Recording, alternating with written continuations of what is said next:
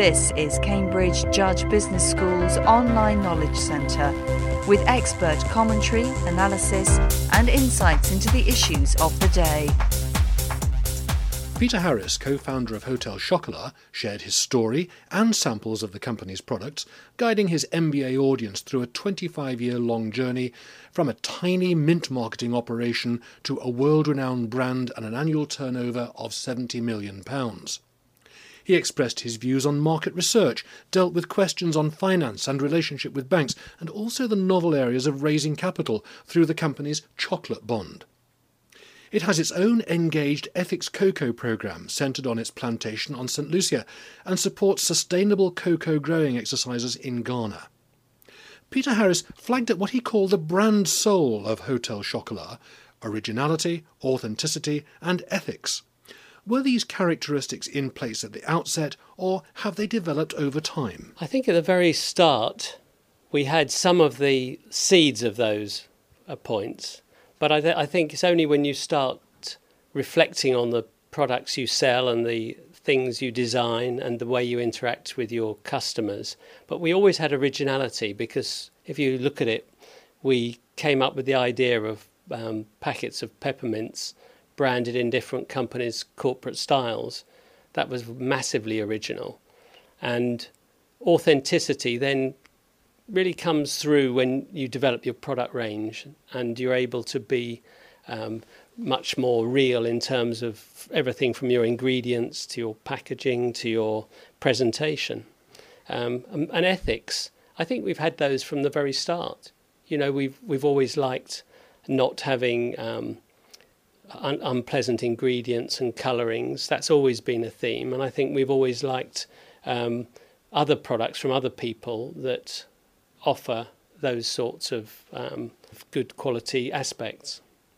You've obviously all the way through set the pace. Your competitors have watched what you've done and they've taken out some ingredients or added ingredients, as you have done. Does it frustrate you sometimes that they can't take a lead for themselves?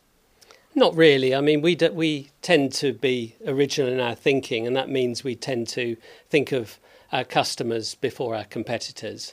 And if we're offering our customers the things they want or the quality they want at good value, then that's self-fulfilling. And I think the competitors, they do copy us from time to time, but it's not something that really troubles us. I suppose if there is an overarching message to your presentation this evening, it is the importance of listening to customers. That's absolutely right. And I made it very clear that throughout the whole development of the business, listening to our customers has probably been the most powerful part of our whole success. And in the very early days, we listened to our customers, and now I don't think it's any less whatsoever. One of the things that does come clearly through is the importance of achievable targets. Absolutely. I think if you set yourself achievable targets, then you get the satisfaction of making those happen. And I think conversely, if you set yourself an unrealistic target and don't make it, it's depressing. And so, it's a very fundamental part of human nature that you want to feel successful. And to do that, you mustn't set the bar too high too soon. Do you think many people do that? A lot of people do it. I mean, they're just unrealistic. People might say, I want to buy that house by the time I'm 25.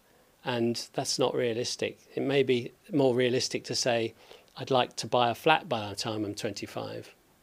Can we turn on to the subject of sustainability? And there are two areas that are interesting. One is Ghana. What exactly are you doing there? In Ghana, we're involved in a project, and we're the only partners to this village called Osuben. And there we've funded, and members of the Chocolate Tasting Club have funded with us, the planting of 100,000 cocoa trees to provide the people from the village with a sustainable income. We've contributed to create water boreholes, which stops them having to walk about 5 or 6 miles each day to collect water.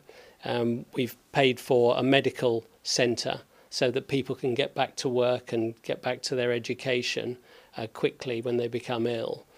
So these are projects which are sustainable. So we don't just give money to be spent. We want it to help them sustain their own community. Again, is that a project that is being watched by other people, your competitors, for instance?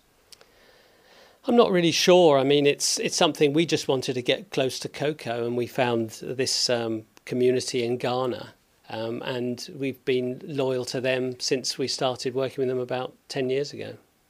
Your insistence on getting close to cocoa couldn't have been any closer than it is in St. Lucia, is it? And now that's one example in your presentation where you actually admitted that maybe your heart had ruled your head.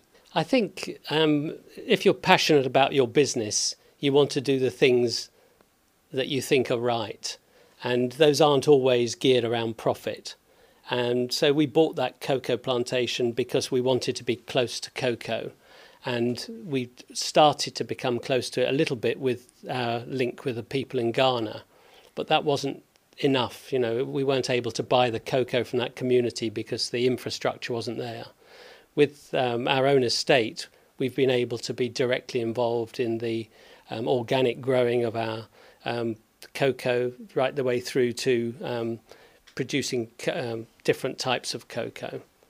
And there's also community integration, isn't there? Absolutely, and you know, part of that sustainable project is that we buy from over 160 farmers all the cocoa they can produce and turn that into chocolate, which is available in all our shops and online in the UK. And they're getting a better price from you than they would from many others. We pay over 2.5 times the market rate for the cocoa from them, which has actually created a market, which has actually encouraged them to grow cocoa, which is beneficial to us as well. So they've actually created a livelihood which is truly sustainable. You don't set a lot of store by pure market research, do you?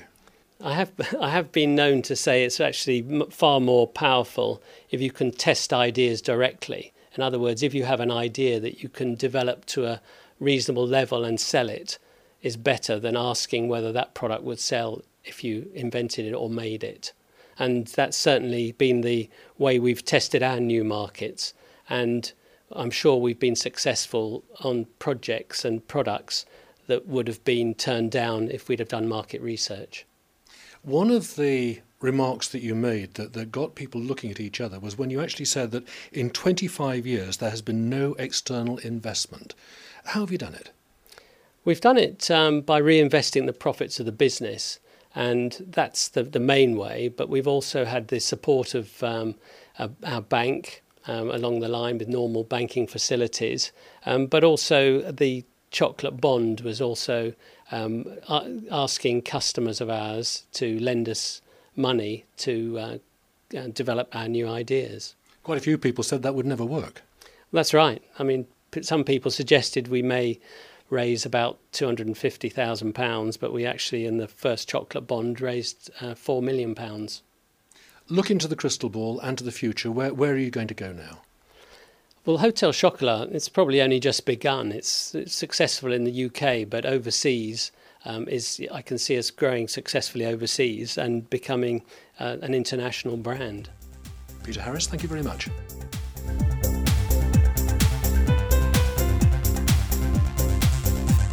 This programme was produced by Cambridge Judge Business School as part of its online broadcast series.